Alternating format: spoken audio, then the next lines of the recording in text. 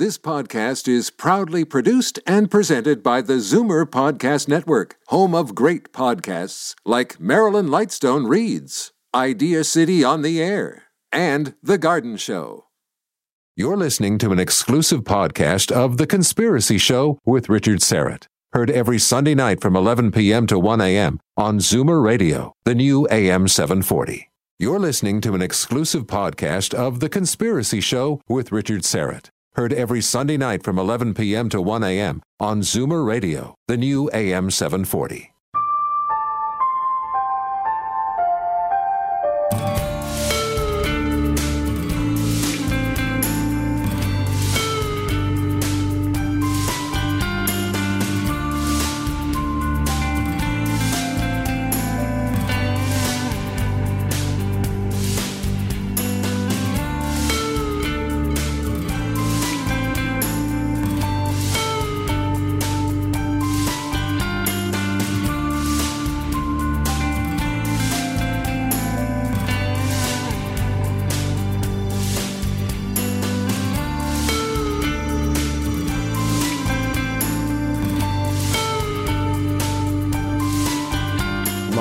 From Toronto, Canada, The Conspiracy Show with Richard Syrett from Zoomer Radio, AM 740. Welcome to my audio imaginarium, wishing you all a blessed, peaceful, joyous Christmas and a healthy, prosperous New Year. Kalach Christuyana. And I want to acknowledge those of you who are listening, for whom this is a difficult time of year. Perhaps you recently lost someone very dear to you, or perhaps, for whatever reason, you find yourself all alone during Christmas. Those of you not feeling well, those of you with loved ones that are facing some kind of health challenge, illness, disease, know that I am thinking of you and that you are not alone. Christmas is a time for miracles, and I believe in Christmas miracles. I'm very blessed. I have 3 Christmas miracles of my very own. At home, fast asleep, most likely, the mighty Aphrodite, of course, Zachary, and North. If you are awake, why? And if you're awake, well, Merry Christmas to all of you. Let me tell you about a Christmas miracle that's sauntering down the hall as we speak. That would be the good Dr. George Ginescu. George is heading into his 65th or 66th year in broadcasting. I've lost count, but George is the host of Big Band Sunday Night here on our flagship station in Toronto, AM 740. And I know for those of you listening in on one of our U.S. affiliates or the podcast, that name, George Ginescu, won't mean much. I've mentioned George from time to time. I only wish you could know him. He never toots his own horn, and you'd never know to meet him that he is the true spirit of Christmas personified. When I think of George Ginescu, I'm reminded of the last lines of Charles Dickens' Ebenezer Scrooge, or Christmas Carol. And it's as if Dickens was writing about George when he wrote, "It was said of him that he kept Christmas well, if any man alive possessed the knowledge." God bless you, George, and Merry Christmas. I always say, people are always saying, Christmas is for children, Christmas is for children. And I always say, it's not really. It's about a child. One very special child, born in Bethlehem under a wonderful star over 2,000 years ago. Having said that, however, I do want to mention a certain child who I'm sure is very excited about Christmas this year. What child isn't? But young Callum, who is 3, I believe, is battling cancer. And beyond Christmas, he's staring at a round of intracranial radiation, or intracranial radiation, I should say. And his mom and dad are big fans of the show, and I just want them to know that I'm thinking of them and Calum.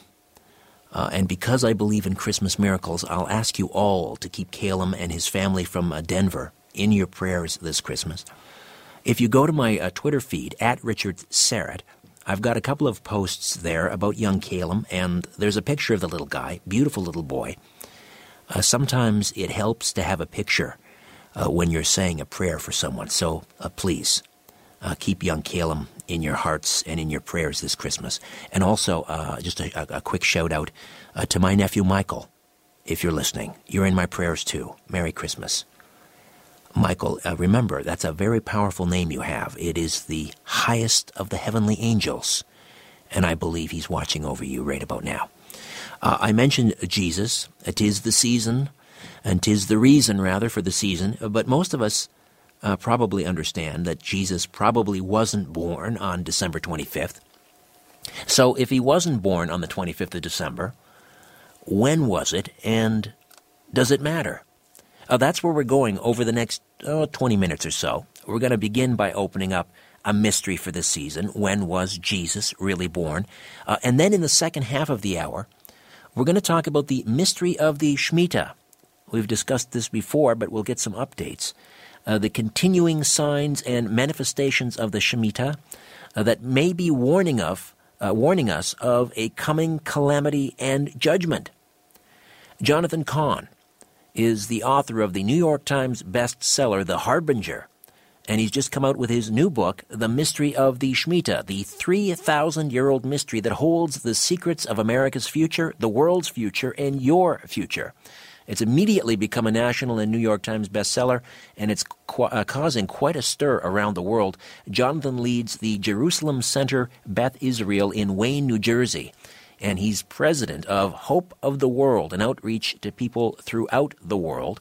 He's also known for uncovering the deep mysteries of the Bible and has 2,000 teachings and messages uncovering the mysteries available at Hope of the World. Jonathan CAHN, how are you? Great, Richard. Great to talk to you. Always a pleasure to have you. Now, listen, I somewhat hesitate. I don't know. May I wish you a Merry Christmas? How do you feel about Christmas? Sure. I mean, well, I feel great about the birth of the Messiah. Sure. So whenever the time is, anytime one can celebrate it. So yeah, we'll talk about when we believe it happened, but. And listen, you can celebrate the birth of Messiah, the coming into the world of the light, anytime. So wonderful. Then a very Merry Christmas to you. So Jesus was not born on December 25th. I think most of us sort of understand that. But if not December 25th, then when? Yeah. Well, the first thing is, the first clue we have with this is this season. I mean, the reason why he would not have been born on December 25th is because, if you go to Israel today, just as it was then, it is cold. It is the coldest season. It is the winter. It is rainy or snowing at times. Right. It's daunting. Forget about a pregnant woman traveling. I mean, even traveling under the best circumstances.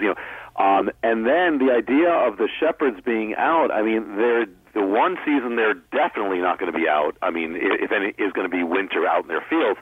So, and on top of that, the idea of the census. The Romans had planned their census to get money. So the worst possible season to do this, they would just never do it in the winter. In fact, Jesus at one point when he's speaking about the end times, he says, pray your flight not be in the winter, because you just could not travel then. So really the winter is ruled out, But then what do we have left? You have the autumn is also ruled out because 9 months before the Nativity, Mary conceives, and she makes a journey down across Israel to see her cousin Elizabeth, who is pregnant with the man who will be John the Baptist. That's right. So that puts that in the winter. That puts another problem because, again, then we have a journey which would be under the best circumstances, very hard for a young woman, but across Israel, but forget it on wintertime. So that leaves us with the summer and the spring. And so we have the summer. And the summer, you could travel, but on the other hand, it is the working season. As far as it's a season of the harvest. It's a season of when everybody's in the field. Not the time the Romans would have a census, because they're just not going to leave the fields. Number one, and the other mystery in with Jesus or Yeshua is that all the greatest events of the New Testament or the seminal events, they all happen on Hebrew holy days. He comes into Palm Sunday. He comes into Israel. Jerusalem. That is Nisan 10, that's the first Hebrew holy day that God gave the Jewish people.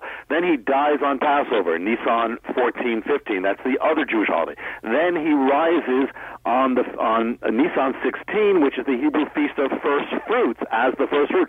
And then you have Pentecost. Even Pentecost is a Hebrew holy day called Shavuot. Right. So every single thing, really, all the biggest events happen on the Hebrew holidays. So we would expect, if his death does, then there'd be something significant about the birth linked to some Hebrew day, some special day. Well, the problem with the summer is you don't have any on top of it. So that kind of leaves us to one more season to start with. And what you got is, the only thing left is the spring. Now, with spring, all the clues really fall into place because, one, 9 months before the spring would be summer, you could travel. A time when a pregnant woman could be outside giving birth with her husband, yes, the spring works.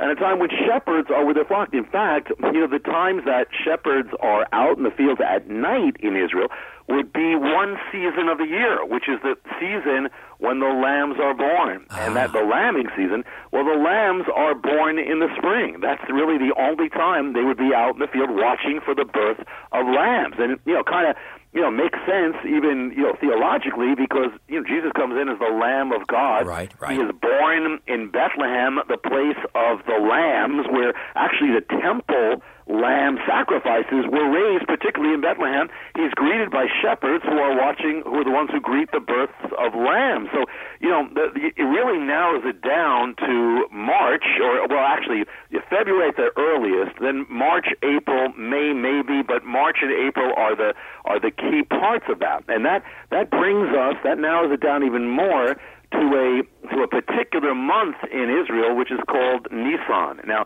Nisan literally means the beginning. I mean, so it's the month of the beginning. So it's a great, here the birth, is going to be the beginning. It's the beginning of the age.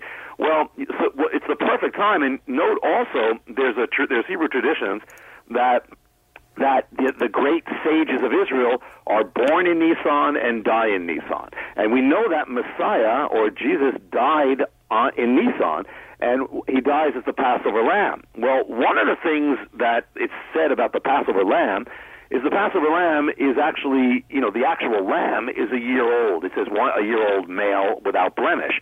Well, that means that if the Passover lamb dies in Nisan and he's 1 year old, the lamb itself, that means he has to be born in Nisan. I mean, it just makes right. In order to be a year old, right? Yeah.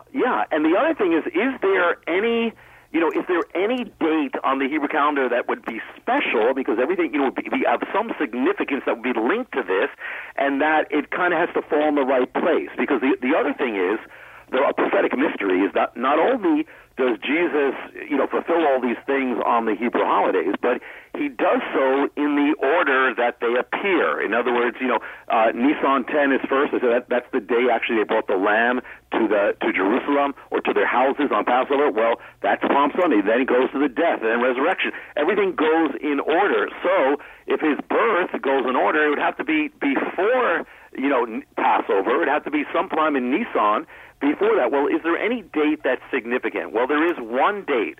And that one date is the date, it's Nisan 1. And the reason why that's significant is Nisan 1 is the true beginning of the sacred year. It's the real Jewish New Year. And we have an idea, it said that Rosh Hashanah, the Feast of Trumpets, is the New Year. No, it's not. Biblically, there's only one. God says this is the beginning. So first of all, what more perfect Hebrew, it says holy day that he'd be born on would be the beginning. It's the beginning of the beginning. Plus, the other. Let me just get you to hold on to that, Jonathan, because we'll take a time out. We'll come back and delve into when was Christ born, unraveling a mystery of biblical proportions, quite literally. Jonathan CAHN is with us, the author of The Harbinger and The Mystery of the Shemitah, Otis Redding's version of White Christmas, and it's a good one. Takes us out here on The Conspiracy Show. Stay with us. I love Otis Redding's version of White Christmas so much, I thought we'd play it twice, once going out of the break and coming back in. We were actually also doing our Hangout on Air tonight, our HOA, as the kids call it, our Hangout on Air. And if you want to watch the program as well as listen to it, go to my Twitter feed, @RichardSarrett. While you're there, you can say hi and follow me. But on the Twitter feed, @RichardSarrett, it's up near the top. and there's a link there for the HOA. Just click on that link, and then you'll be able to stream it live on YouTube and join us here in studio. Jonathan Cahn is with us, president of Hope of the World Ministries, and the best-selling author of The Harbinger and Mystery of the Shemitah. Right now we're delving into the mystery of Christ's birth. When was he born? And not in December. Jonathan, you've sort of narrowed it down according to the clues that are laid out in the Bible as, it corresponds to really Easter or Passover. Yeah. Well, actually, there's this one day on the Hebrew calendar, again, Nisan 1, it's really the New Year's Day. And the interesting thing about Messiah's birth is that it has this quality or this effect that it changes history. It changes the calendar. I mean, this is where we get our calendar gets divided by his birth, and it's interesting that, there's this one day on the sacred calendar of God that also does that same thing, divides the calendar, and that's Nisan 1. It starts the new year. Right. And it's interesting that, one of the things that happened with the early church is that, unfortunately, they divorced the roots, the Jewish roots, and it kind of Romanized it. And so they took the Jewish context and put it in a Roman context. Well, interesting, because today, they chose December 25th, which is linked to New Year's, which again in the Roman calendar it has the same quality as in the Hebrew calendar. It would be Nisan 1. That's the New Year day. But then there's even more. I mean, this is the show's called The Conspiracy Show. Well, there's possibly conspiracy here too, because there's in the ancient church records, the church fathers, there's one church father called Hippolytus, and he's often cited as the one who came up with December 25th. Saturnalia.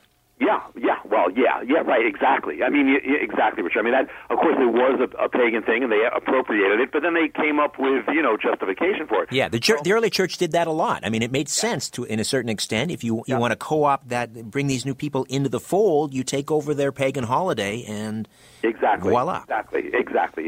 Yeah, but it's not good history, but it's exactly so. And so the thing is that they say that he's the one who had the earliest sighting of December 25th, but actually what they found in the work that he has, it seems like his work has been doctored up.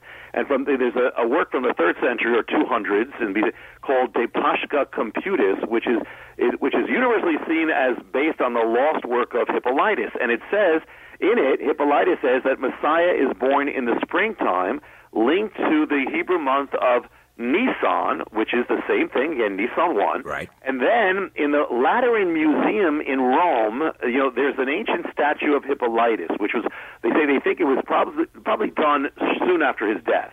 And on it, it says in Latin, it says Genesis Jesus Christus, or the birth of Jesus, the Messiah. Right. And carved into the statue is the time which correlates with the spring, the Hebrew month of Nisan. So we don't know if this has been suppressed or what, but it's even there in the early church documents. But here's another thing. I mean, and this is really cool. And there's a lot. I mean, there are things, we won't have time, but things from the Dead Sea Scrolls and so much of. But here's something right here. That, one of the things in the Gospel of John, it says the Word was with God in the beginning, the Word was God. Then it says the Word became flesh and dwelt among us. Well, that's the incarnation. So, right. Now, or some translations say the Word became flesh and tabernacled among us. Well, the Greek word there for dwelt or tabernacle is the word skenoro. Now that's the same word that's used in the New Testament to speak of the tabernacle. And now, in other words, the incarnation of Jesus in the New Testament is linked to the tabernacle. And as the Word became flesh and set up a tent. In other words, when he took a body, he's setting up a tent. It's temporary. He comes into the tent. Right. Well, the amazing thing is, in the Old Testament, there is the beginning of this, where there's actually the origin of this, where it is a picture. It's the only picture in the Bible that has this, where it says God actually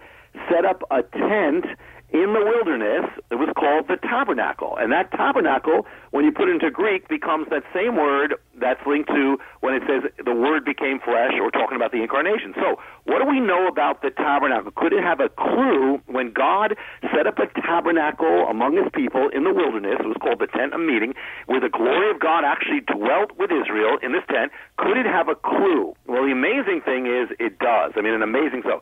First of all, the tabernacle was built. It took 9 months to build it, which is the same period of time of a human pregnancy. Number one, that you have that right there, and it begins right at Mount Sinai when Israel, in a sense, enters a covenant with God, which is a marriage. So now you have this 9 month coming together of this tabernacle, and remember, this is the key in John of the incarnation.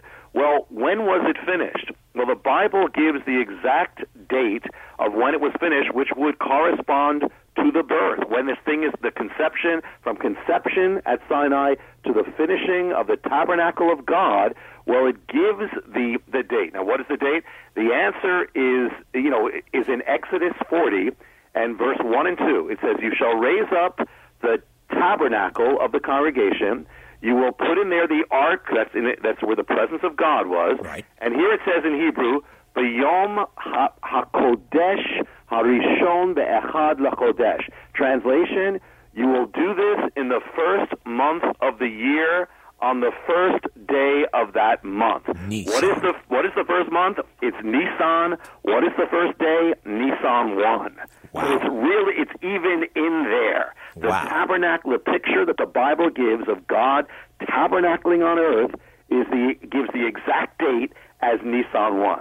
And, it's amazing because not only that, and we can't go into all the detail now, but even the priestly calendar and the Dead Sea Scrolls point to the same date of Nisan 1. There's even astronomy, the appearance, we talk about what would have happened in the East, that the Magi, who were astrologers or astronomers back then, that's what it was. They were Persian, right? They were Zoroastrians. The Persian Zoroastrian caste of the priests who studied the stars all the time.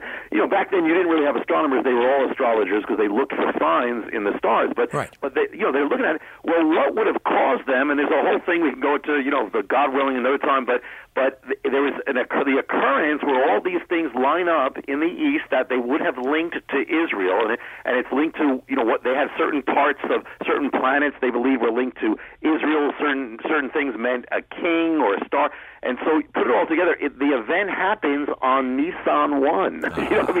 On 6 BC, Nisan 1. And by the way, we think, we say, well, that's kind of strange. We're talking about 6 BC. Well, the thing is, we know the calendar is wrong on that. Jesus was not born in the year 1. Because Herod the Great was dead by the year 1. Yeah, he was dead, exactly. He was dead in 4 BC, and it says that, we know that from Josephus, and it says in that same thing, it says that Herod ordered the death of all the children in Bethlehem who were according to the appearance of the star, what the Magi told him, and so he ordered the death of all of them 2 years old and up. So you got 4 BC and 2 years old and up. Well, what does that mean? Well, it goes back to 6 BC. Well, when you put all these things together, not only the priestly calendar, also this astronomical calendar, all these things point to Nisan, not only the year, but Nisan 1, the exact date. I mean, and really there is That's so much to this and pointing to it.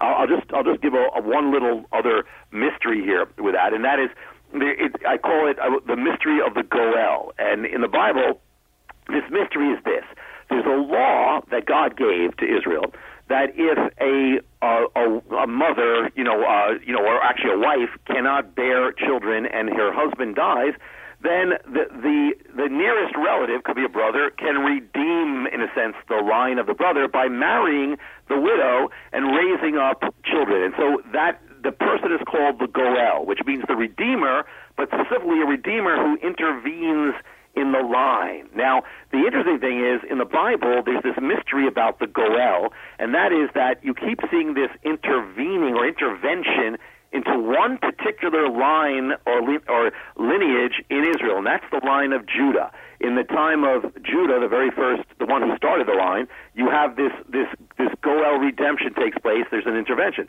Later on in the book of Ruth, Boaz, this famous story of Boaz and Ruth, he marries Ruth, she's the widow, and becomes the Goel of Ruth, and he's also the line of Judah, and by the way, their baby is born in Bethlehem. It's like a growing mystery. Well, the final mystery of the Goel is that God himself is going to become the Goel, and he's going to intervene in the line of man. And it's going to be in the line of Judah, same line. It's going to be in Israel. He's going to come upon them and come upon Mary. And so you have this gigantic Goel redemption, like God marrying earth and marrying us and becoming one with us. And from this is born Jesus or Yeshua in Bethlehem.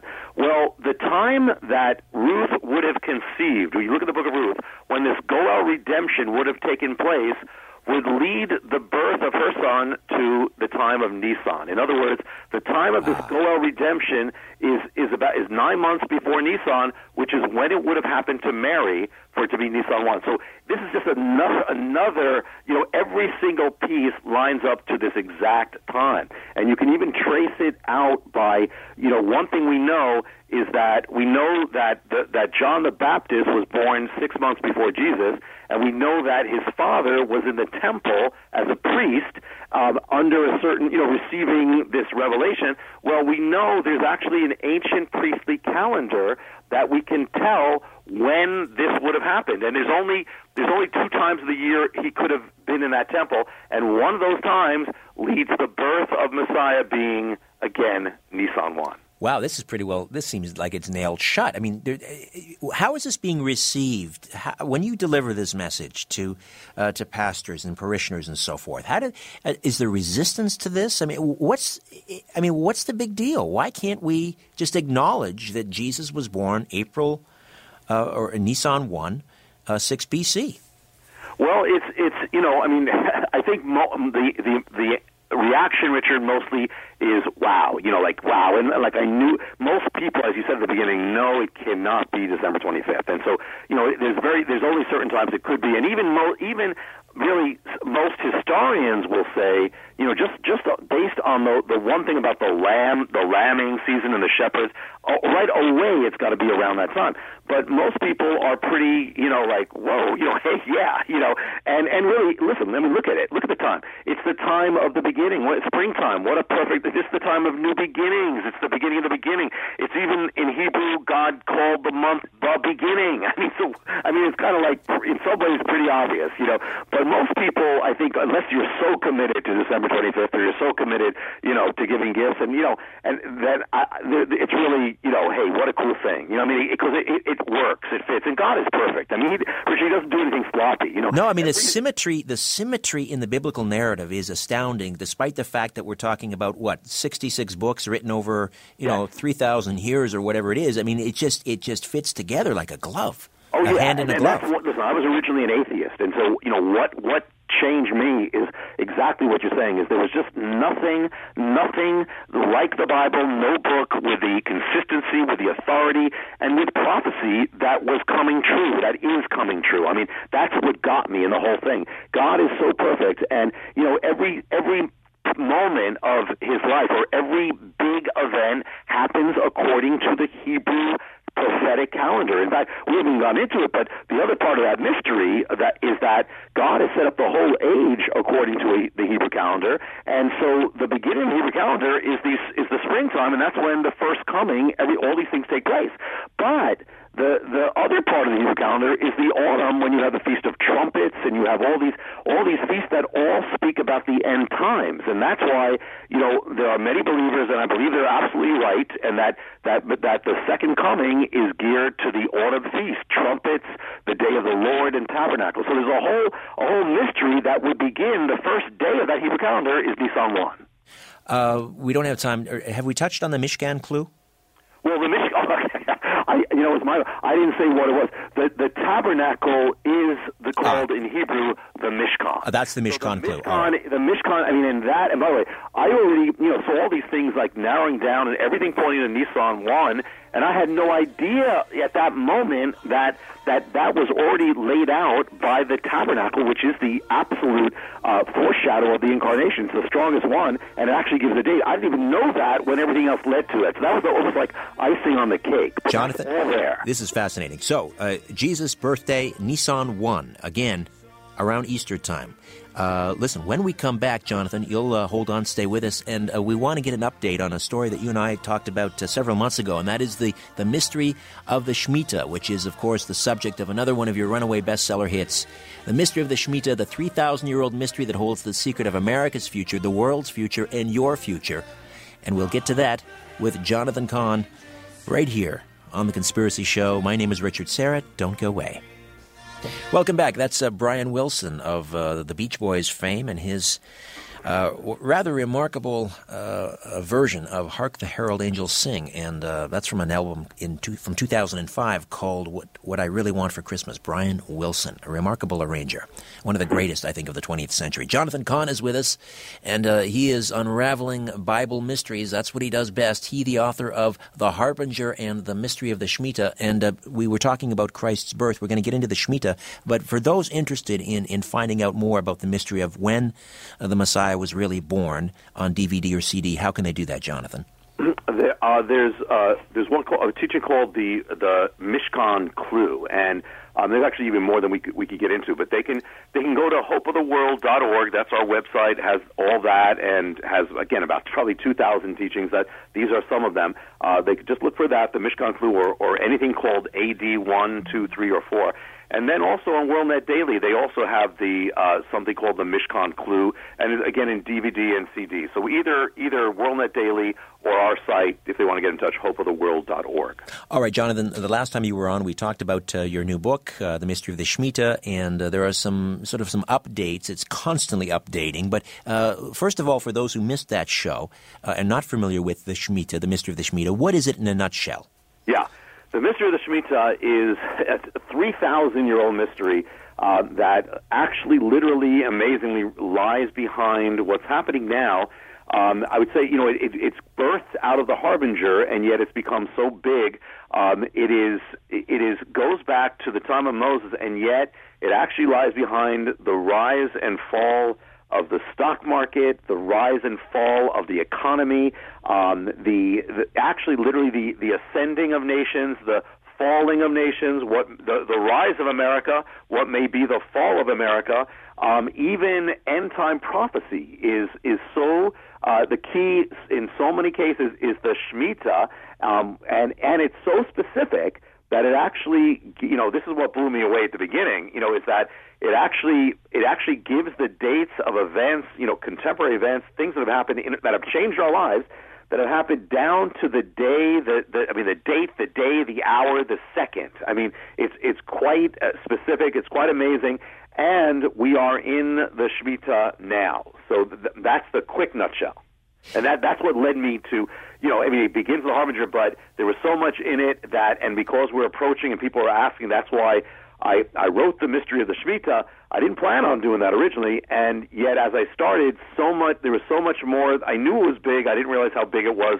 When I started, it was just so big that it blew me away. And when I get blown away, I know there's something good going on. Well, I'll tell you someone else who's blown away. You've really captured the attention of Glenn Beck from Fox. He's all over this. I mean, he's talking about the mystery of the Shemitah to anyone who'll listen. I mean, you really captured his imagination. Yeah, it's interesting. I first, I was on Glenn Beck a while back, and when it was with the Harbinger, and so I mentioned it, but he didn't catch it then. And then I've been getting, continual reports that he's been talking about it continuously, and he wants me actually to do a whole program on it. So yeah, I mean it's listen again. I mean I think maybe Richard, one of the reasons why the Lord, he says he uses the foolish things to confound the wise, and here the unlikely things. Well, I was an atheist, so I need things like heavy things to do it to make me. So when he blows, when I'm blown away, that's how the Harbinger started, and that's how this started. But it's exact. I mean, for so many years, financial analysts have been they've been mystified. Why do all these great crashes happen on this one time of the year? Well, the answer is in the Bible, because this is the exact time that God ordained in the Bible for financial, literally, wipeout. And for those who don't know, in a nutshell, the Shemitah it's the Sabbath year. What happened is just there was a Sabbath day. Every seventh day was a Sabbath day. Every seventh year is the Sabbath year. And basically what it meant was that for an entire year there was no sowing, no reaping, no working of the land. The land rests, and no buying or selling of the fruits of the land. The last day, something quite extraordinary happens. All credit is wiped out. All debts are wiped out. The financial accounts of the nation are literally wiped clean. That day is called Elul 29, or the 29th day of the Hebrew month, Elul. That's the wipeout day.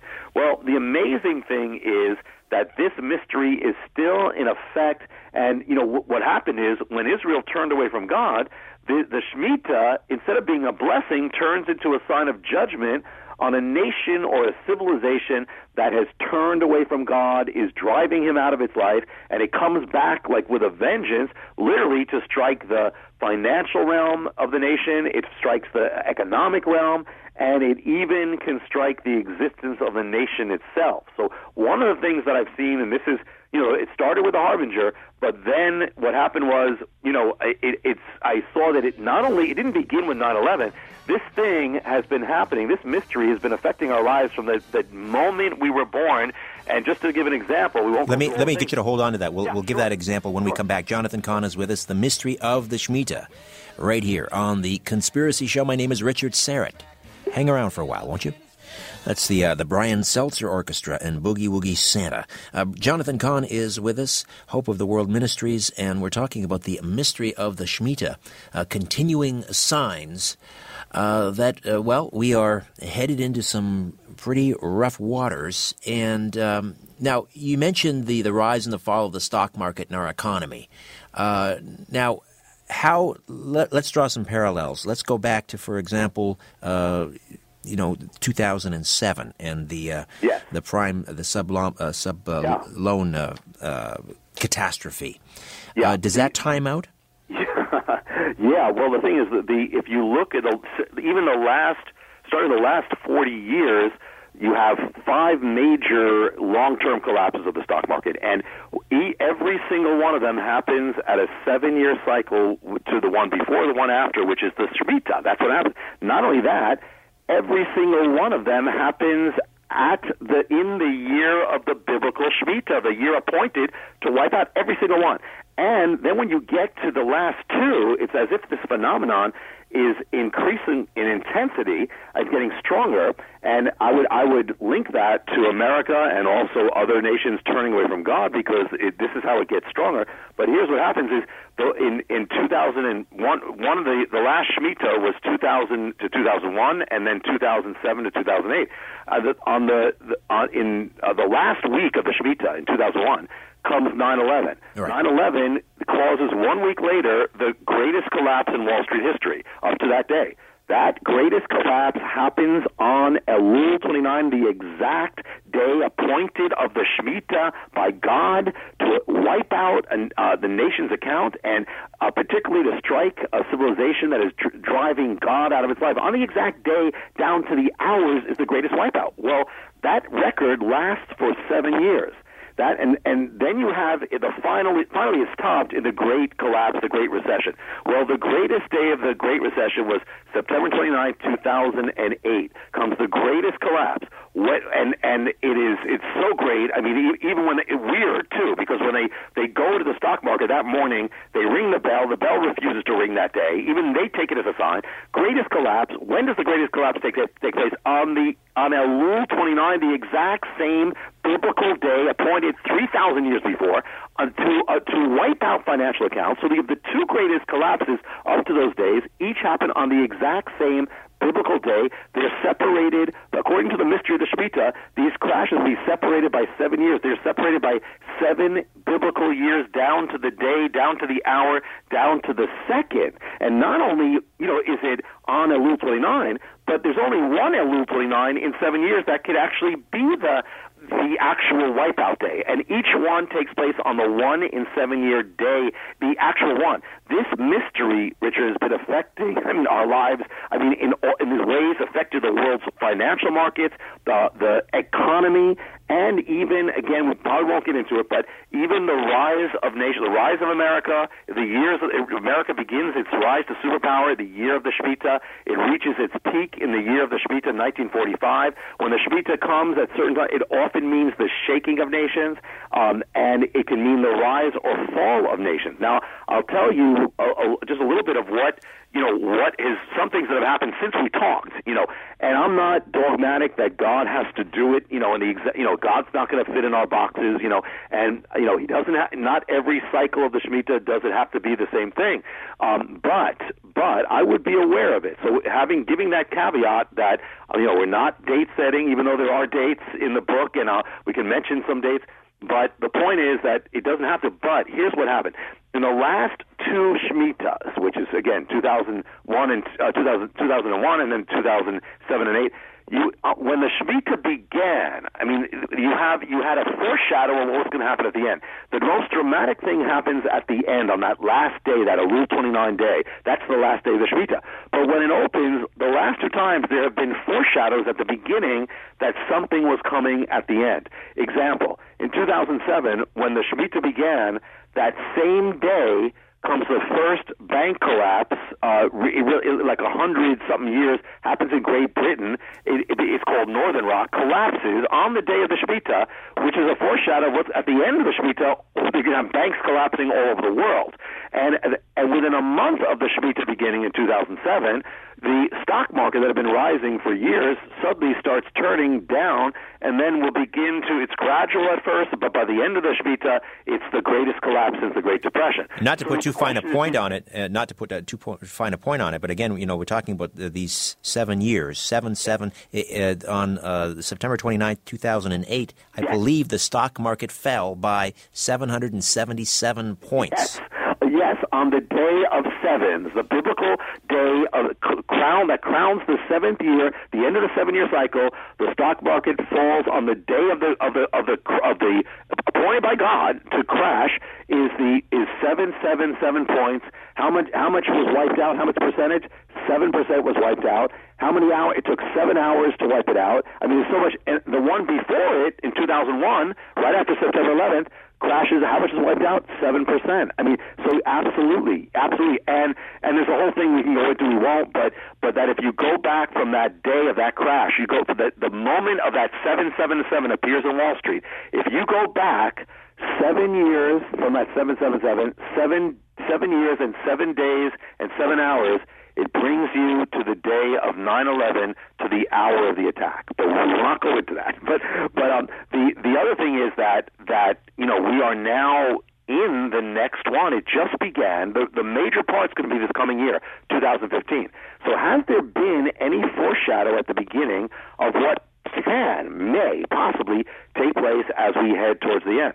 Well, the interesting thing is, the month, or actually the week of September 23rd to the 26th, from Monday to Friday, on that week, all of a sudden Wall Street gets unhinged. It starts reeling.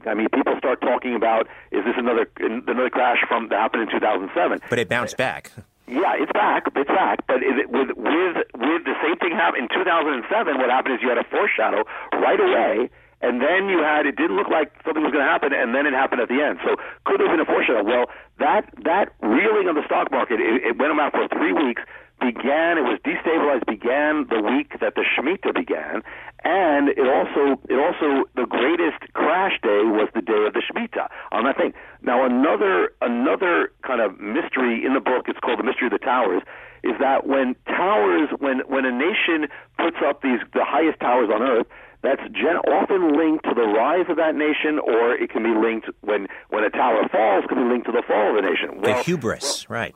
Yeah, well, when America put up the highest tower on earth for the first time, and it was the first great skyscraper in the world. For the first time, the highest secular building was not in Europe, but was in America. It was 1870. The next year, America becomes the greatest economic power on earth. The next year, the tower marks the beginning of the Gilded Age of America. So it marks the rise of America. Well, America has been putting up the highest towers ever since, and so ever since, until just before 9/11. All of a sudden, America is surpassed by Asia. And then comes 9/11, when America's tower, representing, the preeminence, the glory of America, crashes. Well, I've been warning, for quite a while, with the Harbinger and with the Shemitah, but before that, the Harbinger, that one of the first signs that America doesn't get back with God, one of the warnings of the Harbinger and the warning of the Shemitah is that its crown as the head of nations will be removed. And I've said it for a long time. Well, here's something. Within the first month of the Shemitah, that is September and October, first month of that Shemitah, America, the age of America from 1871, the age of America being the strongest economic power on earth, has come to an end. They were overtaken by China. That's right. That's right, and it happened just as the Shemitah began, and it's the same nation that is now putting up higher towers than America, by the way. But and that happened that the first week of the Shemitah, America was surpassed by Russia in its nuclear capability, in its military. So you got the military, you have economic, and you have, the crown that America has worn. This is the beginning of the end of the American age as we know it. And remember, Richard, I shared this once with you, that the Shemitah, literally in Hebrew, people take it as meaning the release, and it is the release, but Hebrew, it also means the collapse or the fall or the shaking. And it literally can speak also of, it means to let collapse. And on each of these days of the Shemitah, the last two, you literally had the letting collapse of America's economic, power. But now you're watching the American age begin to collapse. Now, it begins with the Shemitah, but then on top of that, you have something else. On top of that, that on the actual day of the Shemitah, I said you had the greatest crash of that began this teetering of Wall Street for about 3 weeks. But then you also had an earthquake on that day over 6 on the Richter scale on the day of the Shemitah. Could that be a foreshadow? And by the way, when we talk about Ebola and this, the plague and pestilence, the first sign of Ebola, and again we're just talking about foreshadows, happened on the day of the Shemitah. All this happened on the first day of the Shemitah. Every single one of them happened that same day. And the other thing is that the harbingers linked to this are continuing and continuing. One of the things is I've talked about is the tower, because we mentioned that. And, the tower, the World Trade Center, was conceived in the year of the Shemitah. It was begun its construction in the year of the Shemitah. It took 7 years. The 7 years of the Shemitah was finished. 1973 year of the Shemitah was destroyed in the year of the Shemitah. Well, this new tower was conceived in the year of the Shemitah, and it looks like it's going to be finished. It hasn't been dedicated yet. They opened its doors. It hasn't been dedicated in the year of the Shemitah.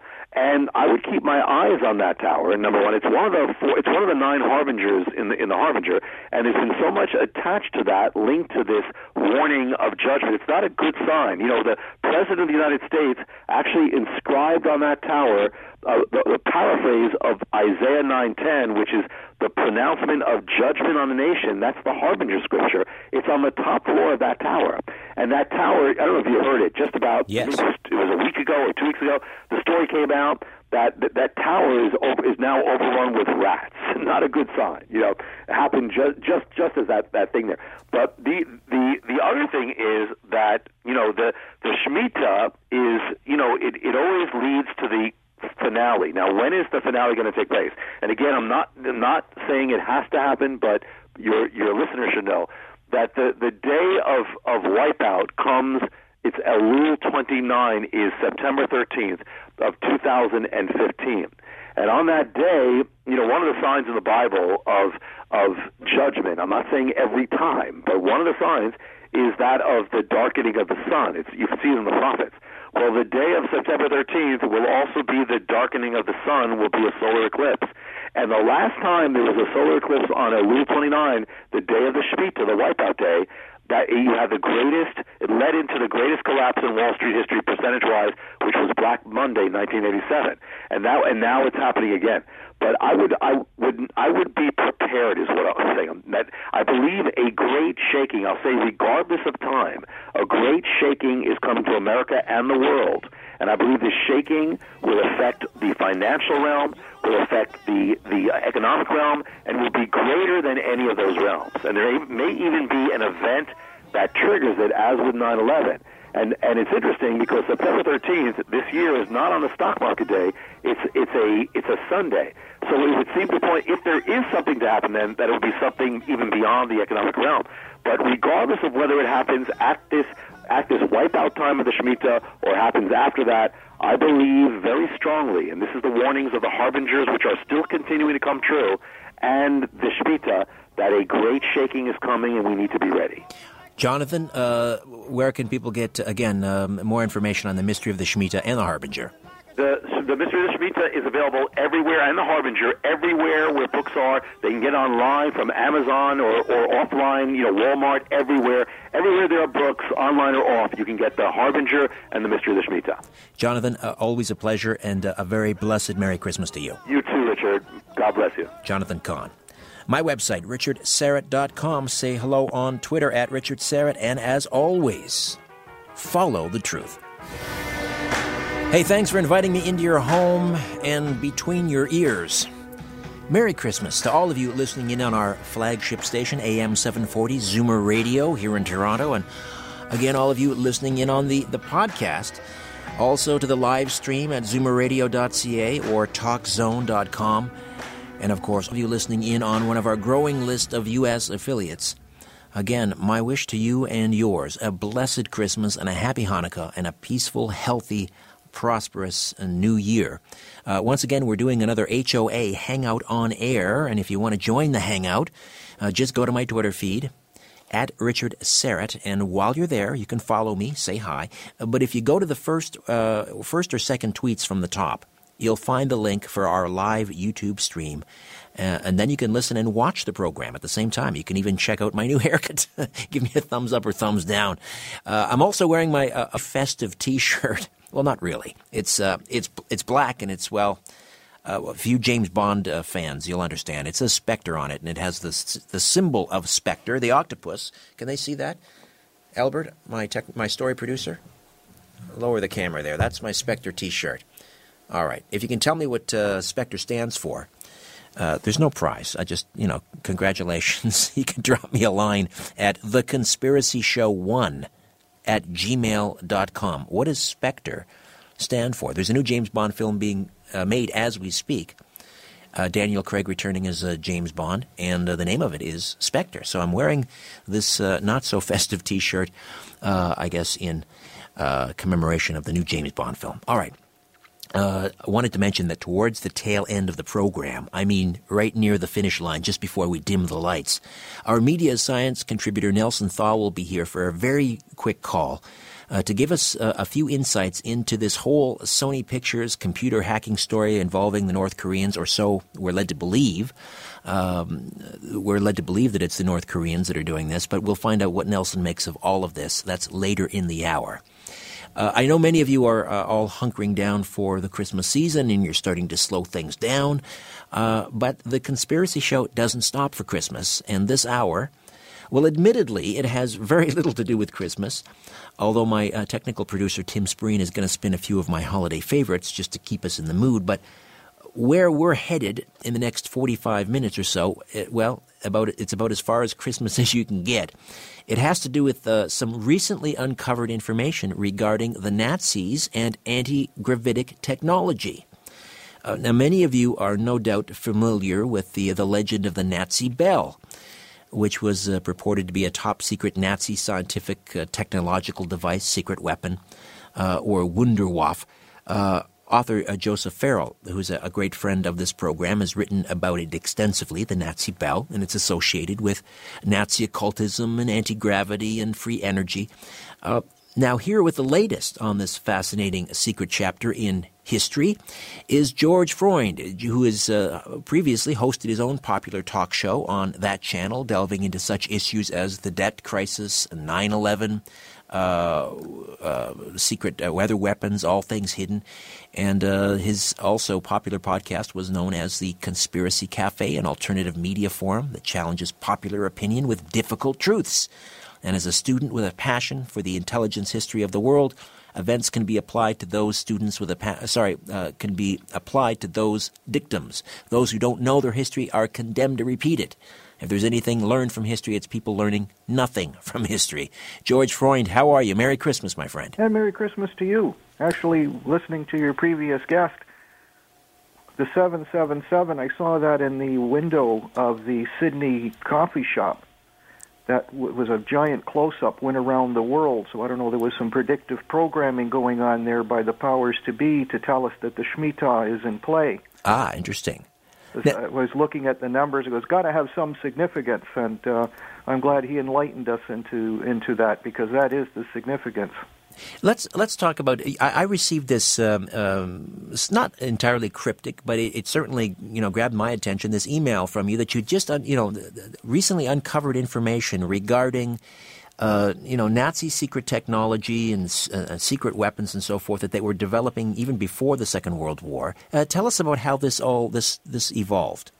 Well, accidentally, I was just looking for a video to put on my website about sunken German submarines. And I stumbled across a link that said one was sunk off the coast of New Zealand. I was just flabbergasted because I never heard about that before. That was the U-196. So right. Allegedly, it was found in 1981, and everyone was aghast. Like, where did the crew go? What happened? And slowly it was pieced together that the crew was taken ashore and instantly assimilated into society, and allowed to ultimately get status in New Zealand. And they had a cargo, and that cargo involved nuclear technology and the ability to process nuclear technology, so the British could make their own bomb because they weren't getting much help from the Americans with their captured Operation Paperclip Nazis. So everybody was competing for everything all at the same time, the French, the British, the Russians, and the Americans, and because they had access to get at these bells, and pretty much each one of these countries did. So near the end of the war, Germany surrendered on May the 8th, 1945, and they sent the German army did, but the Nazis never did. They never did, and I would argue today that we can follow this right to the White House today. That's how bizarre this story can be. Wow. Well, you mentioned the U-196, and these were long-range U-boats. As you say, one was sunk off the coast of New Zealand. Now, was there not another one sent to New York Harbor in something like May of 1945, and that was also carrying weapons-grade uranium? Yes, it was. That was U-234. It was supposed to go to Japan, and then with the war closing in, that was one of the deals that got a lot of the really high-level Nazis off the hook, is you had to have something to trade for anonymity and freedom, and nuclear weapons is the ultimate one. And even, if you look back with 20/20 hindsight to say who got off, if an evil power got a hold of these weapons and had mastery of them, or someone who would want to be an evil power, it's over. The world is going to be completely changed, and the highest levels of the Third Reich could sell that for their freedom, to say, you let me go, and we'll give you technology. So in other words, Hitler's successor, this admiral, ordered all of these the secret submarine flotilla to sail to all these designated enemy ports. One was in New Zealand, one ended up being in New York Harbor, but you say that was en route to Japan. And in exchange for this nuclear material on board, Germany gained its sort of continued participation in any post-war nuclear weapons programs. Oh, very much so. The Americans were having a lot of trouble putting the nuclear bomb together. A lot of trouble. And when U-234 came in, it was just a matter of weeks before they started to really get it rolling. One, they had the uranium. Two, they had the triggers, the detonators to get the bomb going. And the head of security for the Manhattan Project just flipped when he saw the treasure trove that came with this submarine, as well as technical advice. And that's what really made the American nuclear bomb work. And U-234 was one of the submarines. There was, I don't know if you're familiar with the Humphrey Bogart film, the Across the Pacific movie. That was just a classic bogey movie. I haven't seen that one, no. There's a secret base that the Japanese are supposed to have around the Panama Canal, and all the Nazis and fascist agents and such get around there, and of course Bogart goes in and cleans it out. But there was a real one, and it was in Indonesia. It was on a tea plantation, and it belonged to two brothers, Emil and Theodore Helfrich. And Mr. Helfrich was the CEO of Hamburg America Line. He was also CEO of Esso, which was owned by Standard Oil at the time. Mm-hmm. And he was the one who told Hindenburg that you've got to put Hitler in power. He was also friends of, they call it the Friendship Circle of Himmler. He was a member of that along with Hjalmar Schacht, the banker, and the people from the Abernaby, the people that went to Tibet and Antarctica, the far-off places to look for secret technology and to be able to get into the inner Earth theory of the world and portals and such like that. What about this base that was the Nazi submarine base in the Antarctic? Well, that's where it leads to ultimately. From Indonesia, Unit 196 sailed. It was written off because it didn't report in around December the 1st, 1944, and they just said it was lost at sea, but no one's ever discovered the wreck, or it was just because it didn't report in, it was written off. And ultimately it sailed into the waters of New Zealand. There's other reports as well that previously it was carrying gold. That's what the Germans and Japanese would trade, science and technology for gold, because Germany was in a financial crisis, not having any foreign currency reserves to buy things and support its country. So these special submarines were designed, they were the 9CD types, larger, they were cleaned out of weapons. Their job was to just basically be an underwater freighter and carry the technology and the basically assets, the gold assets around the world. Right, all the Nazi plunder. I mean, and priceless works of art and gold and silver and unimaginable wealth. So this was all stored somewhere in the Antarctic. Is that the idea? Ultimately, that's where it went to. The story of the Antarctic is just absolutely bizarre, and you're probably familiar with Operation High Jump, where Admiral Byrd, after the war, basically did an invasion of Antarctica coming from three directions with an aircraft carrier task force, allegedly just to go looking for some sort of mapping expedition. But none of the vessels he was taking, there isn't much you could do with an American combat submarine, some destroyers. They really aren't exploration vehicles. And the storyline is that they invaded Antarctica looking for this Nazi redoubt and any advanced civilizations or technologies that may exist. And I sent you a movie that was found in an antique store in Germany, something that just slipped through, that wasn't ever accumulated or destroyed. It was the German expedition to go to Antarctica, and it's just absolutely stunning to watch this movie. It's a silent film, and it just details in every little way what was found there. So all right, George. The Deutsche Antarctic Expedition of 1938. All right, George, hold on. We'll take a time out. We'll come back as Willie Nelson takes us into the break with Pretty Paper. We'll continue to discuss Nazi secret technology, secret weaponry, and the Nazi bell with George Freund, independent researcher, broadcaster, right here on The Conspiracy Show. Don't go away. Welcome back. George Freund is with us, and George was, for a number of years, the host of a very popular podcast, The Conspiracy Cafe. Is that still going, George? Yes, I just do it from home now because the technology exists that, I just record things at home and post them on my website, and it saves me trucking down to the studio. But, we still have a massive following, and, people just beg me to keep going because I do things that nobody else will do, like take the bull by the horns and damn the torpedoes full speed ahead. There's a lot of things that need to be said, and a lot of people just aren't prepared to say it, and once you get used to taking the Kool-Aid, you can't get off it. Now, we were talking about this nuclear technology that the Germans, the Nazis, possessed, and after Hitler's death in the dying days of the Second World War, at least the Second World War in Europe, Hitler's appointed successor, this admiral, ordered this flotilla of long-range subs that were loaded with this nuclear technology to sail off to these designated ports, enemy ports, really, New Zealand, New York, perhaps en route to Japan. What specifically then, we're talking about weapons-grade plutonium, I guess, here. So the takeaway here is what? That the Germans were just very close, so within a hair's width of developing the bomb before the Americans.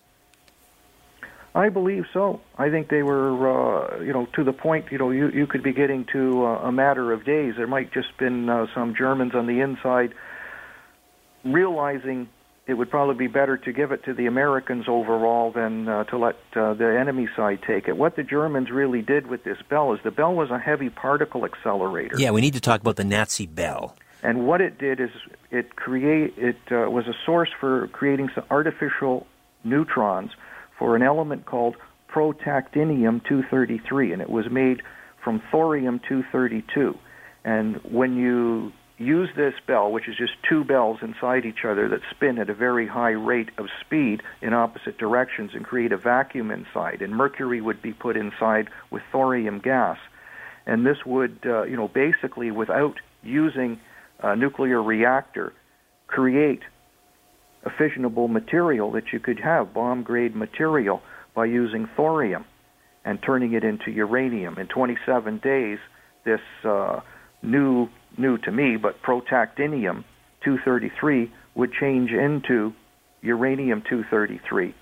And it was an electrical device, sort of using Tesla technology to pump in close to 5 million volts into this device with the, what's termed red mercury, this gas in between. And it is supposed to have very bizarre effects. It had it was a ceramic bell, this bell, and it would glow like a ultraviolet color when it was in full operation.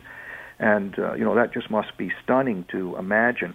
And it was made from ceramics. It had a beryllium mirror on it to reflect the neutrons back in so that, I guess you don't lose any energy out of it. And people said when you looked at this concave mirror that you would actually see, like back in time, that it was, such a bizarre encounter.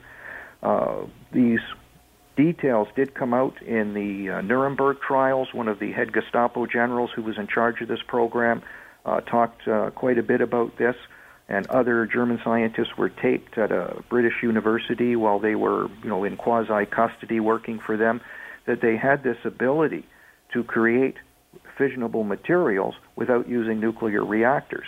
And this has been shut up and basically taken away from history. Another place one of these bells went was to Argentina. So there was a liaison with the Chilean Navy, which is just so close to Argentina, where one of these submarines came ashore. And it's quite common knowledge. I think it was Dr. Richter, the man who invented the Richter scale, who brought a bell into Argentina. It was used, and the Americans went after Mr. Juan Perón viciously to try to get control of that technology and shut them down. And Argentina was not in the good books through that period of time because these weapons were so powerful. The whole concept even of red mercury, as I was doing research into that, is it has been patented by DuPont.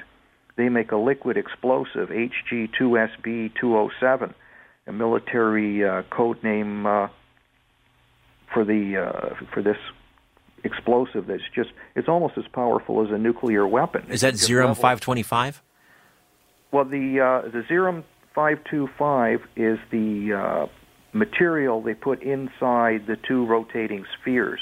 So there's a paraffin material, there is a plasma created from the mercury and the thorium vapors, and that whole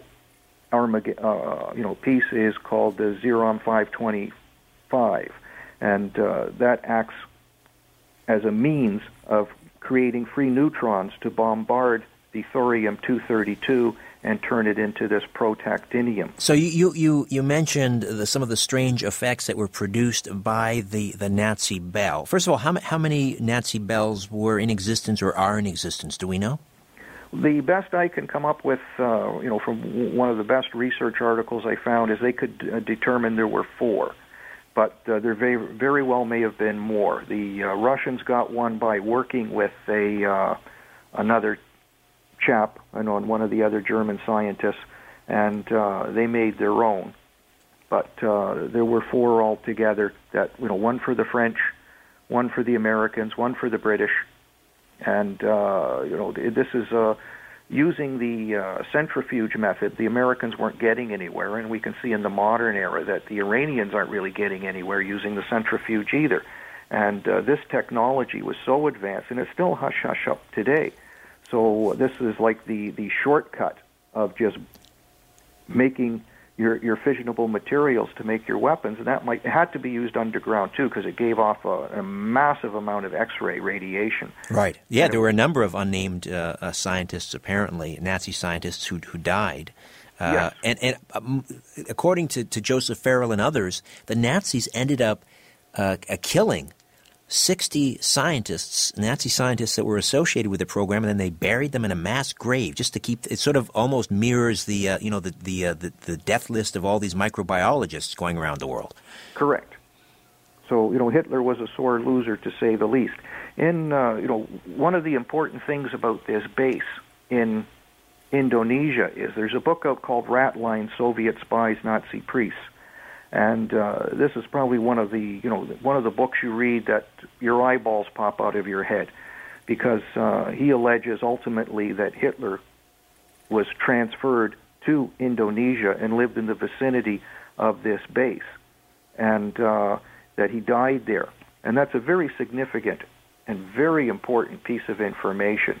And I have quite a blog on my website about that, because we all know there was a certain president who was documented to live in Indonesia and be possibly born in Indonesia, and there was a great deal of controversy about where he was born. And his mother worked for U.S. Aid, and a doctor on a U.S. Aid ship called the SS Hope is the man who said that he saw Hitler in his old age in the early 1960s when he was working on that ship as a charity doctor. And let me get his name there, Dr. Sosto Husada. Well, that's interesting, because recently declassified FBI files seem to strongly suggest that Hitler did survive the Second World War and perhaps lived in Argentina. But you're saying Indonesia. Maybe that's just a smokescreen. Well, that was a transshipment point. First it was Argentina, and then ultimately in the latter years, Indonesia. And like I say, it's just very, very interesting that the most controversial president we have about having identification to say, like, if I wanted to clean in the White House, I'm going to need lots of pieces of ID, and they're going to have to stand up. And Barry Soetoro's just don't. And a lot of the things seem to be finagled. So the fact that his mother is working in the same area where allegedly Mr. Hitler was, on a ship called Hope, his campaign slogan and promise, Hope, is just absolutely mind-boggling that we have him there. And, I would say that if he was a Manchurian-style president, he may have been very well put together to take that office on purpose to lead America down a darker trail. You talked about, these buildings with your previous guest, about the World Trade Center and the towers. China has made a replica city of Manhattan, era 2001. They've rebuilt the World Trade Centers in this replica. It's an exact scale model. And so the World Trade Centers are standing in China right now, and that's just an eerie significance to the Shemitah coming along, yes. And the significance of these towers and the banking empire, or the survivor of the Shemitah maybe being China, because they seem to be in the strongest position holding the American debt. George Freund is with us, the host of Conspiracy Cafe, independent researcher, and we're talking about Nazi secret weapons. Now, let's get back to the Nazi bell for a moment and these strange effects. And you hinted that when people peered into the Nazi bell, it's like they got a glimpse of the past. So what are we saying here? That this thing was capable of producing a time travel effect? It's like opening a portal or a window. We can only speculate because, we can't see this. We can only just listen to second-hand observations. But we're dealing with powers that are so great that, almost anything is possible. And just to give you an example of how important Antarctica is as a base, I don't know if you're familiar with the fact that there was an expedition there in 2007 by someone who you will probably know very, very well, not personally, but just by reputation, is, Mr. Paul Allen from Microsoft. Ah, yes. Now, he bought several $100 million yacht and then automatically decided not to use it and built another one called the Octopus. And the Octopus is 416 feet long, and its bottom comes open, just like you'd see in the James Bond film. And he's got a several $100 million submarine that holds 10 people that comes out of the bottom. And he went on an expedition to Antarctica in 2007 with a private security force of former Navy SEALs for protection to, who knows what, but you could rent your own ship probably very cheaply, right, compared to building the Octopus. It's fascinating you mentioned the Octopus because for no particular reason tonight I decided to don my Spectre T-shirt, which of course has the Octopus on it. I don't know if people at home can see this on the webcam on our Hangout. Oh, and incidentally, I should mention, George, your webcam it's not operating. We can't see you. Okay, well, I can see me, so it's, I'm there, and then the streaming going out on my internet I can look at is I'm, pushing up a lot of speed here, so why it's not getting out there I can't understand. And well, maybe it's just on our end we're not seeing you, so hopefully it is getting out there. In any event, I thought that was an interesting little serendipity there that I'd be wearing the Spectre T-shirt. All right, so any idea? Do you want to speculate as to what Alan was looking for? I mean, is there still Nazi plunder or some? Is there a Nazi bell in the Antarctic? I wouldn't be the slightest bit surprised that there was a base. They called it Base 211 in this film from 1938, and when you look at the pictures of this base, it is just mind-boggling that these were actual film footage of things they did there. Like they had tunnels going underground that looked like you could take the subway down. Right. And so do these things still exist in present time? The conspiracy word that you're not afraid to use and the one I haven't been afraid to use is I take power from it because I use it as a joke when some global TV reporters were teasing me once, coming home a bit drunk, talking about the conspiracy word. And I said, well, you know what the first conspiracy was, don't you? And they just, looked at me and I said, the world is round. That was the first conspiracy. And anyone who thought it was round was wacko, and the church and the state were pretty much telling you it's flat, it has to be flat. And when we get into advanced civilizations, or maybe ancient civilizations, if there's something under the Antarctic ice, and many people say they are, the Russians captured German top-secret documents showing the inner Earth in map form and access points. And I have a Russian documentary on my website. If you just type in the search engine in the video section Antarctica, you'll see them all. I have, Admiral Byrd's video, the Russian video. Well, you mentioned Admiral Byrd earlier, and of course, Admiral Byrd, according to this legendary journal, and some say that this story is apocryphal, that no such journal exists, but Byrd talks about catching a glimpse of an opening as he flew over the South Pole, suddenly looking down and seeing this verdant landscape, almost tropical, which he flew into, again, in the middle of where there should be nothing but ice and snow, and saw tropical flora and creatures, strange creatures, and so forth. So that's quite correct. And in the South American press at the time, he said there were flying saucers there. Well, I want to ask you this, and we're coming up on a break, George, but I want to talk about the connection between the Nazi bell and anti-gravity and Nazi flying saucers, Nazi UFOs. Would you be good for that? Sure. George Freund joins us from Conspiracy Cafe. And just a reminder, coming up a little bit later, we'll talk about the Sony Pictures North Korean computer hacking story from our media scientist friend Nelson Thal. You're listening to The Conspiracy Show, our Christmas edition. Stay with us.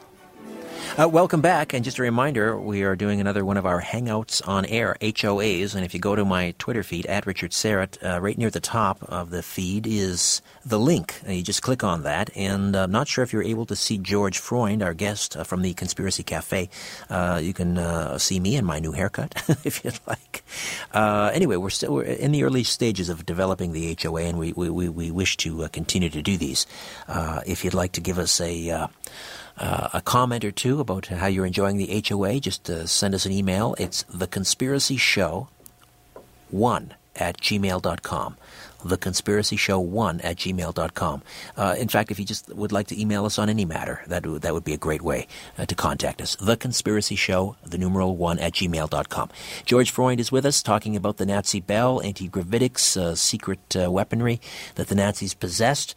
Just a reminder, coming up near the top of the hour, Nelson Thal, our media scientist friend, will be with us to share some interesting details, an interesting angle on this whole Sony Pictures North Korea computer hacking story. It may not be what it appears, but then again, what is? George, I'm wondering, what is the connection, do you suppose, between this Nazi bell technology that the Germans apparently were using to enrich nuclear material? What is the connection between the Nazi bell and, these stories of Foo Fighters that Allied pilots encountered, what we now call, flying saucers or UFOs. Back then they referred to them as Foo Fighters, because the timing is interesting. 1947, of course, just after the war, we have Roswell. And some contend, there are those who suggest that what the Jim Mars, I believe, among them, that what was actually shot down near Corona, New Mexico, was not an extraterrestrial craft; it was a Nazi craft. But how do you tell the American people, the public, that they're still engaged in a war against the Nazis when the war wrapped up 2 years ago? And then, of course, you have the Kenneth Arnold flying saucer sightings in 1947. So what is the connection between the Nazi bell, Foo Fighters, UFOs? Well, if they did have a base there, and some of the reference material that's coming out now is there were a people there who had Germanic appearance, spoke German, but seemed to be very, very far advanced technologically compared to the rest of us, and that they were operating these craft. And there was research in Germany with basically the typical disc shape of aircraft using something called the Coanda effect, where hot vapor or air is pushed along the outside of the craft, goes underneath and gives it lift. We used to have an experimental craft here in Malton in our own aircraft industry post-war, playing with that. The craft would get up from the ground, but it was hardly anything that could travel, like Admiral Byrd said. He was quoted in the various South American press that this thing could go pole to pole in minutes, and that he was concerned of a potential attack on the United States. And so he took this very, very seriously. And, there was also a component to say that there is an alien race as well that had this type of technology, but definitely a Germanic-speaking people.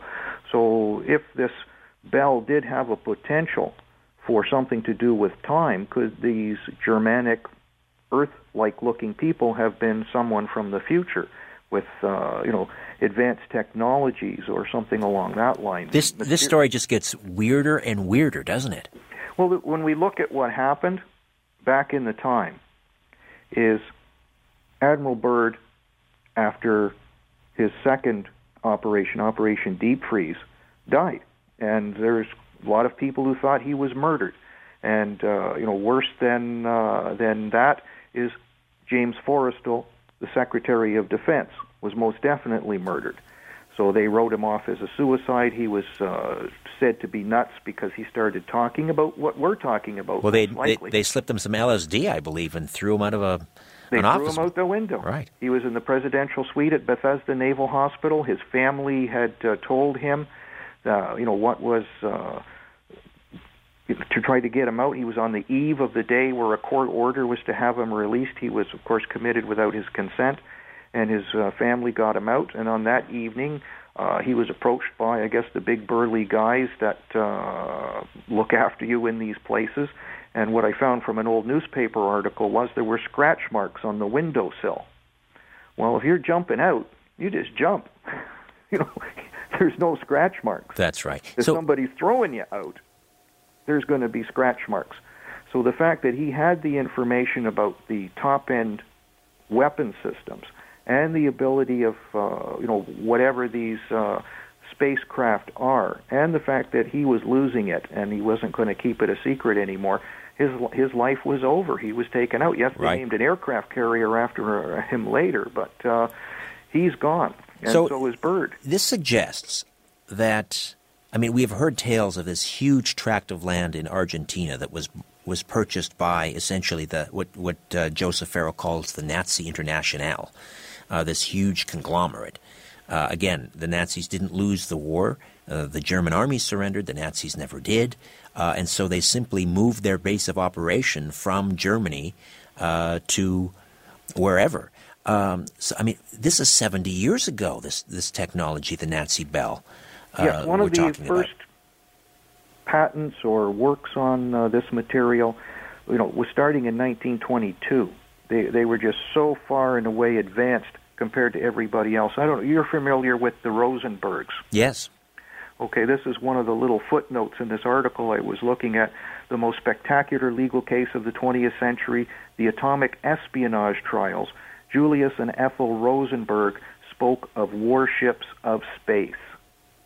Ah, interesting. To go that far back, and what we think are, basically a little bit advanced from the horse and buggy days, to see people persecuted with this knowledge, because it was just, you're walking into a kangaroo court where you're going to be executed, and most likely for the knowledge that you possess.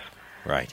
You're Warships gone. of space, yeah. And then we move ahead 80 years, and now we have Gary McKinnon in England, of course, hacking into Pentagon computers and talking about this secret space program. It's all starting to line up. We'll stay connected here with George Freund here for a few moments yet, and then, as I say, coming up a little bit later in the hour, Nelson Thal, our media scientist, talking about the Sony Pictures North Korea computer hacking story, not what it appears. Back with more of The Conspiracy Show. Stay with us.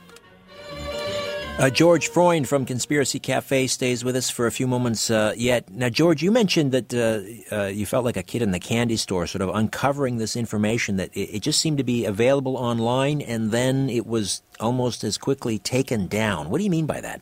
Well, what happened to me was when I first found these articles from a New Zealand newspaper about the U-196, I saved everything. I stayed up late, copied it all, saved all the pictures and images, and then, kept the links, and then when I went to open them the next day, they were gone.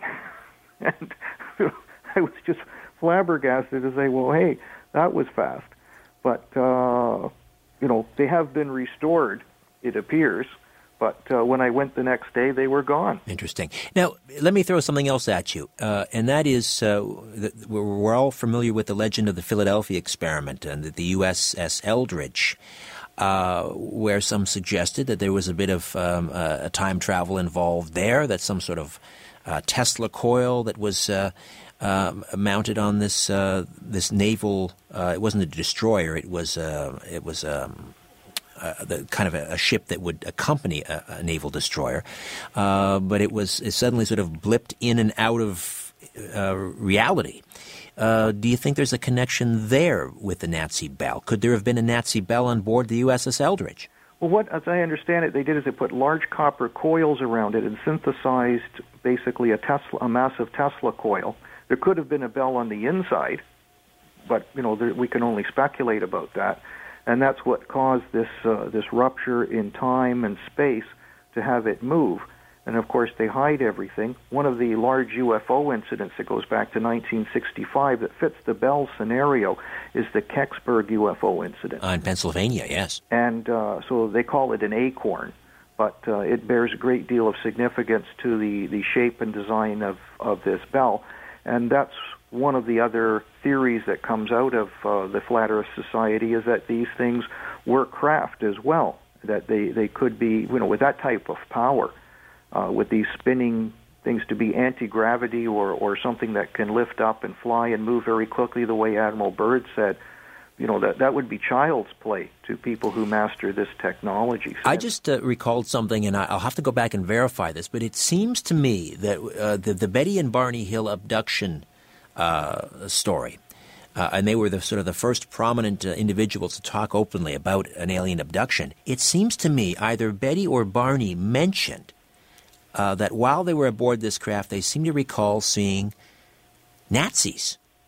Does that ring a bell with you? No pun intended? That's a common statement from people who claim abduction, that there were German-speaking people or implied Nazis, and it just doesn't fit in with the alien presence. But that comes up over and over and over again, that we have two very distinct types of people occupying craft like that. The typical alien, obviously alien type person, and then someone who looks just like us and speaks German, but is just remarkably advanced technologically.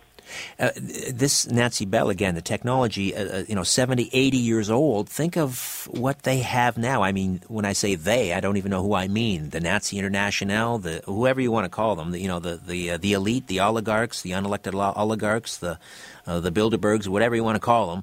As Richard Dolan says, they constitute a breakaway civilization because they have this technology at their disposal. But imagine the Nancy Bell plus 80 years. Yes. One of the big things the ultra-rich are getting into for private yachts are submarines. So a company that makes these high-end submarines for them, and they're hundreds of millions of dollars. They're hardly toys. Back when I looked into the 2007 trip with Mr. Allen, they sold 100 of them. Remarkable. So, the Billionaire Yacht Club is doing quite well. One of the patents for this what they call vortex tube, and the patent to the Verbel Rohr bell was in 1935. And, Professor Max Steenbeck, Swiss scientist Dr. Walter Dallenbach, and it was Steenbeck who worked with the Soviets to create their bell, which was called tokamak. And then in 1934, a Hungarian scientist, Leo Szilard, he patented something very similar as well, because you're turning one element into another element by creating a mercury plasma with thorium. It's alchemy at its worst. George, always a pleasure. Keep doing what you're doing. We really appreciate your work, and it's always a delight having you on the program. And people, again, the website, George? www.conspiracy-cafe.com, or just Google my name. I'm everywhere where it comes up. Get more hits than the Prime Minister. And I can sleep nights. All right, George, Merry Christmas. You too, my friend. Bye-bye. George Freund. All right.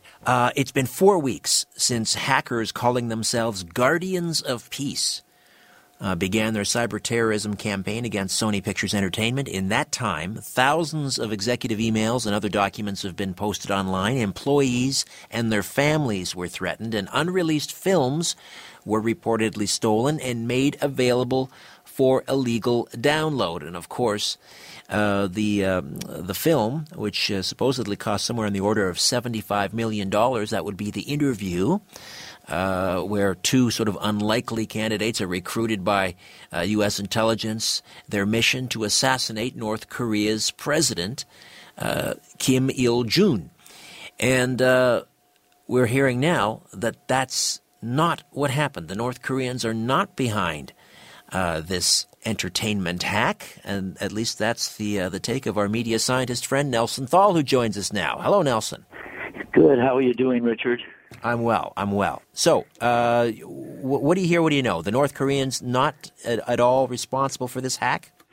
I think that we start from the fact that we're standing on the shoulders of giants. And, all the media scientists understand that events are well scripted and designed for desirable effects. And we call that state psyops, and that's the name of the Twitter. Isn't that right, Richard? Yes, we should mention there's a button on the richardsyrett.com, state psyops, and that's for Nelson's propaganda enthusiasts. All right. So So there's what stinks as here. far as the story? Yeah, what doesn't sit well with you? The official line is that evil North Korea. I mean, there's no question that. Well, I listened to the CEO of Linton today, and when you look at what he said, they were just not plausible. He said that on CNN that he had spoken to the U.S. government and to think tanks as well that work with the U.S. government, and he said that he asked them if doing a movie about the assassination of the head of state would be a problem or cause a threat, and he said that the U.S. government and the think tank said no. So, I mean, what are you saying, that they were goaded into this? Would you have any think tank that I've ever been involved in and would say, "Hey, you're doing a movie about the assassination of the Korean leader? That's going to cause some problems." Well, and let's face it, Kim Jong-un is not the most stable of individuals. So, I mean, It stands to reason that if you were to make a film about assassinating someone like Kim Jong-un, he's going to react. But so. Well, Richard, remember this. On November the 19th, Route 66, an episode of the popular TV show aired in prime time. The episode was called "I'm Here to Kill a King." Okay? And it was dealt with the political assassination. November 19th, Route 66, I'm Here to Kill a King. So some preemptive programming. It starred the episode was produced well in advance of the Kennedy assassination, and quarters believing it was part of a predictive programming operation. Sorry, yes, right. Now, let's keep in mind that the movie Manchurian Candidate, based on the 1962 novel with the same title, was about a former Korean POW named Raymond Shaw, who was brainwashed during his captivity by communist agents. The Soviets and Chinese programmed Shaw to assassinate a presidential candidate. Do I have to go into what the obvious is there? Experts on the CIA's MK-Ultra mind control program see similarities between Shaw character and the Oswald character, both military veterans. So there's a lot of... You're saying that, Nelson, that this movie, The Interview, is predictive programming, and that that we're being set up for some sort of a false flag, which could involve the assassination of a president. Well, God according forfend. to hacked emails from Sony Picture execs, a scene where Kim Jong-un is hit by a tank shell, scattering brain matter, skull fragments, and burnt flesh and hair in all directions, was approved by the U.S. State Department Special Envoy for Human Rights, Ambassador Robert King, and an unnamed, quote, very senior, unquote, official in the State Department. So apparently the CIA's use of Hollywood for its psychological warfare, predictive programming, and soft power projection operations is as strong as it ever was in the past. That's for sure we can say. Now, what about this claim that Sony said that their $75 million that they lost by not screening The Interview would be covered by insurance? You said there's a problem with that. That doesn't ring true. Exactly. He says that he had insurance to cover the financial loss here, but all insurance contracts contained exemptions for acts of God and acts of war. And as you and I both know, we've studied one of the ways of finding out the truth about a lot of these aircraft accidents is we go right to the insurance report, because the insurance guys always do say what's really happening, because their neck's on the line. They're not going to pay for TWA-800 if the admiral took an ad out in the New York Times saying that it was shot down by a missile. They're going to say, hey, look, your own admiral says it was a missile. It's an act of war. We're not paying you TWA. So you can find out, and that's what we do as scientists. We find out what really is being written about it. I mean, Richard, this event could merely be the trigger, the predestined trigger to wake up sleepers in America, like a lone wolf activation code. Sophisticated people in the operations end of intelligence agencies know this, deal with this all the time. But why would Sony allow themselves to be embarrassed in this way? I mean, some of those emails were... They're not embarrassed, because if you listen to the CEO today, he said, look, we want this released. We're not pulling this. What happened is the theaters came to us and said they wouldn't play it. So they don't come out looking bad. Their bankers aren't angry with them, and the studio industry's not angry with them. And they're not. This isn't going to hurt their brand. And well, they're being accused of being cowards. Richard Haas was on CNN and he's on Fareek's show, and he said, "No, this won't hurt their brand," and it won't because, listen, Richard, this is an arm of the military-industrial complex here. So, spell it out for me, Nelson. I'm a simple man. We just got about 30 seconds here. But so, what are we being set up for? This, if is the movie predictive programming, or is the fact that they pulled it from the theaters predictive programming? Spell it out for me. Listen, the top-down conspiracy always plays catch-up to the bottom-up conspiracy effects, we say. So, the owners of the system may be trying to foment another war. Another Gulf of Tonkin, another Pearl Harbor, 9/11. There's a lot going on with North Korea on multiple levels. I'm sure the studio would like the government to allow them to vertically integrate once again and allow the studios to own the theaters, which they haven't been able to do since the antitrust laws were put through. That's an interesting point. Listen, Nelson, we're out of time. Always a pleasure. And the Twitter feed at State Psyops, and you can find it right on the homepage at richardsyrett.com. Some great material there. Nelson, thanks as always. Thank you, Richard. Bye-bye. Nelson Thal. All right, my thanks to Tim Spreen for production, Albert Wenzel, story producer, all of you listening at home. Back next week with a brand new program. Hope you'll be along for that. In the meantime, don't be afraid. There's nothing concealed that won't be revealed, nothing hidden that won't be made known.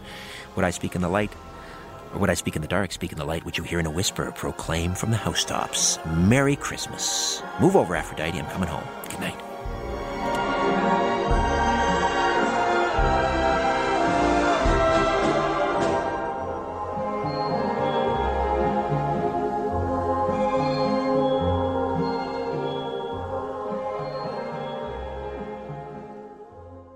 This podcast is proudly produced and presented by the Zoomer Podcast Network, home of great podcasts like Marilyn Lightstone Reads, Idea City on the Air, and The Garden Show.